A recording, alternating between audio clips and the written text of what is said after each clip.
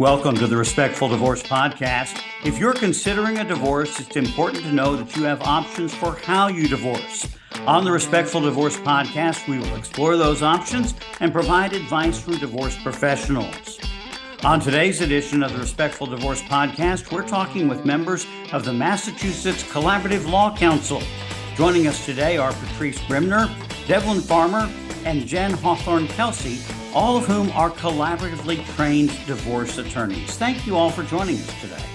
Thank you, Tim. Oh, you're welcome, Tim. Thanks for having us. So let's begin with a little bit of a conversation about the Massachusetts Collaborative Law Council. What is that? So it is an organization of professionals who are all trained in the collaborative process. And our goals, and I'm probably going to misstate our mission a little, so I'm looking for help from Patrice and Devlin to fix it. But our goal is to help continue to educate our professionals and also reach out to the public in Massachusetts specifically to make sure that folks understand what collaborative law is and how it can help them in any sort of conflict that they're in. But particularly, we focus a lot on divorce, but not only divorce. Yeah. Patrice, Devlin, anything to just add to that in terms of the Massachusetts Collaborative Law Council? Just to say it is a community, and the professionals that I work with in that community enrich my practice. And I think that brings a dimension to the way I interact and work with my clients.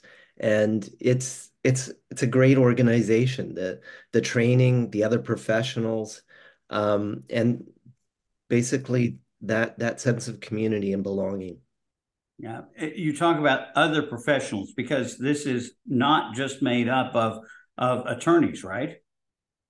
No, Tim, actually, the Massachusetts Collaborative Law Council offers an introductory interdisciplinary training that goes 3 days. I think now it has varied between 2 and 3 days over the years, and the focus is on creating collaborative professionals that are lawyers, that are financial neutrals, and that are coach facilitators. We've definitely trained other kinds of professionals in collaborative process, but those are the 3 core team members that we really focus on. So what does it mean, particularly from an attorney standpoint, to be collaboratively trained? Because there are some people who say, oh, yeah, I do collaborative, but they've never really been trained. What does it mean to be collaboratively trained? So during our training, we talk a lot about this paradigm shift that has to happen. And from an attorney's perspective, to go from doing litigation in family law or any area to being collaboratively trained really means taking a step back and rethinking how you think about zealous advocacy and thinking about how do you want to best serve your clients. So in the training, we focus a lot on making sure that the attorneys are less focused on getting the quote unquote best outcome from their client as they define it, and more focused on listening to their clients to help their clients obtain the best outcome for themselves. And doing that in a way that's really focused on information sharing and transparency and problem solving so that the folks in the process come out with the best agreement for both of them in a way that meets as many of their needs, interests, and goals. And of course, if there are children involved, their children's needs, interests, and goals as possible. And I think one of the important things about the collaborative process, there's a commitment not to go to court, right? There absolutely is.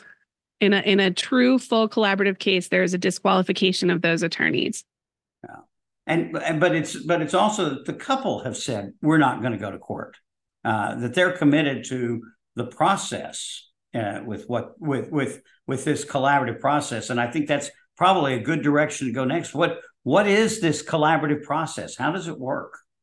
So and that buy-in is what binds and holds together the process. That buy-in that we're not going to go to court, that we're not in an adversarial process, that we're a team and we're working together. So that process has steps and stages to it, and it's kind of based on a let's sit at a table and get things done approach rather than firing off letters between lawyers. And it has, as an initial step, we're going to sign an agreement together. We're going to all understand what this process is and explain it to the clients. Understand that at the beginning, we're gathering information, we're learning how to build a roadmap for them in their divorce process. So we have protocols that lay out when we're going to have meetings and how we're going to do this process, but we also flex when cases need a different approach. Well, and Patrice, can you kind of talk about the roles of each of the professionals in the collaborative process? Sure, I'll take a stab, and Jen and Devlin can jump in. So the attorneys are still attorneys in this process, obviously, even though we have undergone this sort of paradigm shift and have become skilled in working as a team in a non-adversarial setting. We still maintain attorney-client confidentiality. We have protected communications with our clients, and we are advocates to some extent to our clients. But the other professionals are neutral. So there may be a neutral coach facilitator in Massachusetts. That's usually a mental health professional, but it may not be. And in other jurisdictions, I know collaborative teams can form without that role. We do use coaches in our collaborative process, and that person will meet with the clients ahead of time and get to know them, and work in a way as a team manager, sort of, and help to guide the process and help the team create agendas before meetings and help the rest of us to understand what the bumps in the road might be with these particular folks and help them through the process. We also use, not in every case, but in many cases, financial neutrals. And those folks bring in, after undergoing their own paradigm shift and moving away from being advisors to being neutrals who are providing information, not in favor of one client or the other or weighing in on outcome, but just trusted, neutral information. Maybe it's support scenarios, or it might be different asset division scenarios that the clients can trust that to be objective. And it does away with, in some divorces, you might end up with situations where you've got, dueling experts on the financial stuff. And in a collaborative case, you'll have one financial neutral. Those are the two most common non-lawyer, I hate to use that term, but the two most common neutrals would be the coach facilitator and the financial. Although I've worked on cases that had child specialists, business specialists. When if a divorce involves maybe a family business that's restructuring, you might have someone come in as a neutral to talk to the folks about that. Yeah, I've heard it said that part of the collaborative process is that the neutrals bring their expertise in, which is the secret sauce to getting this done. I do agree. I mean, I was trained before I came into the collaborative world. I had been trained in law school in client-centered lawyering, which really is based on providing the most reliable information to clients and following the client's needs, interests, and goals, but making sure that they have enough information to make decisions for themselves. And that's what I love about the collaborative process, is that we can bring that information in and trust that we're bringing our clients neutral information and answering all their questions along the way. Yeah. I think special sauce is kind of a great way to explain it. The coach really is kind of the linchpin, the special sauce that makes these cases unique and can lead to outcomes that are surprising, so different than what would happen in court. Amazing results. And it's the personality of these coaches often that is the catalyst to allow that to happen, to allow bridges to be built. Jen? Yeah. And I would just add that I think the other neutrals, so if we bring in a financial, or we actually have a realtor who trained as a neutral for our organization, I think that bringing in neutral experts takes out that competing expert issue that arises in litigation, where folks have two different experts that they really trust who are giving different values for things or different opinions on things. And that's gone in the collaborative process, where they're agreeing in advance on who to hire and whose opinion to listen to, and getting information from the same source with the ability to ask that same source all the questions that they have. So I think that also adds to that. It's a spice in that sauce, maybe. So was there a point in time in each of your practices when you said, I need to do divorce this way? Was there that sort of point where it just became clear to you that this was the best way to handle divorce? For sure. Absolutely. Yeah. I remember it very clearly. And I reached out to, I had a really uncomfortable, heated conversation with the client who was really wanting a stereotypical like bulldog in their corner, and I just couldn't go where they needed me to go, and I knew that it wasn't going to end well for them if I did, and I didn't like the acrimony between me and my client. I that's what I couldn't stand.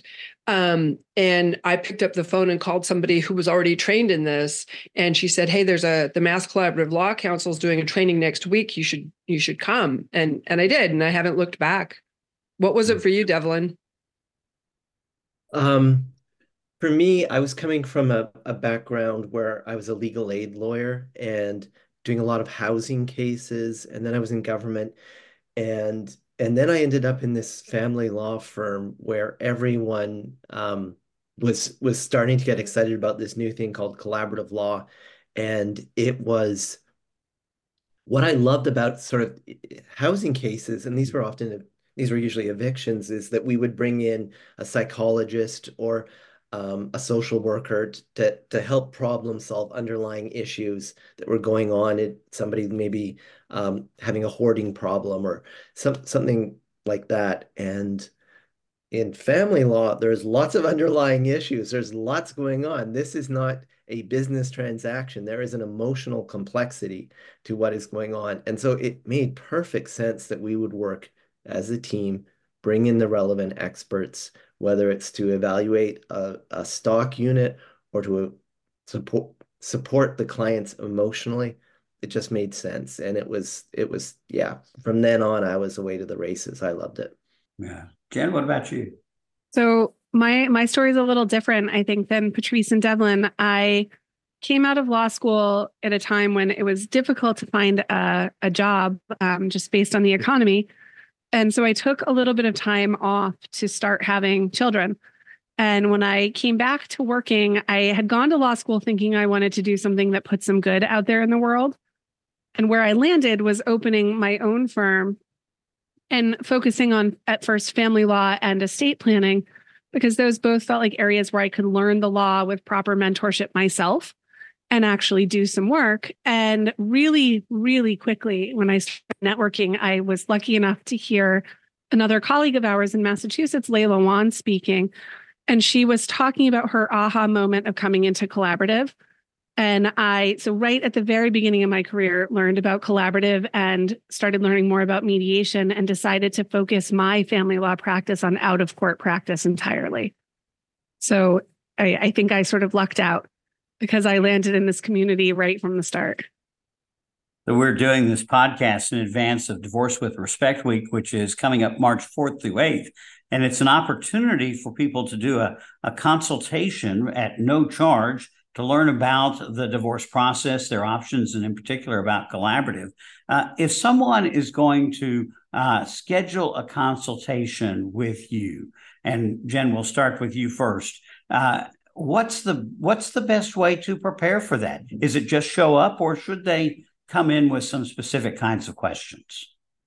So I think a consultation should be a time where they're really exploring whatever is going on in their mind as far as divorce and what their objectives are and their interests and goals.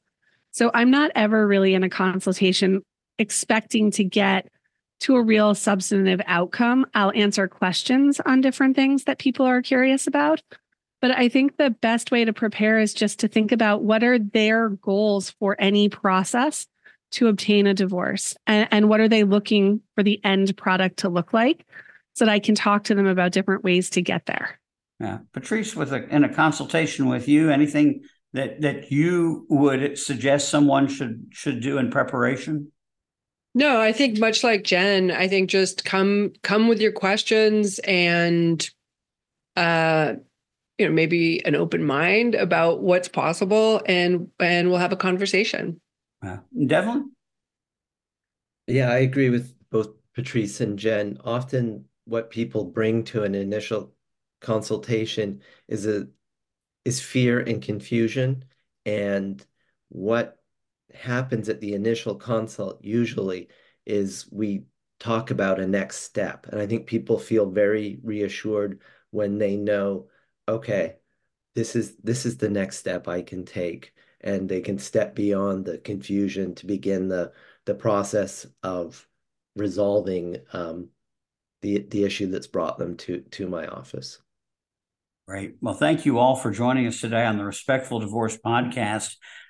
You can schedule a consultation with a member of the Massachusetts Collaborative Law Council by going to divorcewithrespectweek.com. If you want to learn more about the Massachusetts Collaborative Law Council, go to www.massclc.org. We're going to put a link to that in the show notes as well. This reminder, once again, Divorce with Respect Week is March 4th through 8th. And for more information, go to divorcewithrespectweek.com. This is Tim Crouch reminding you that collaborative divorce is a better way to untie the knot.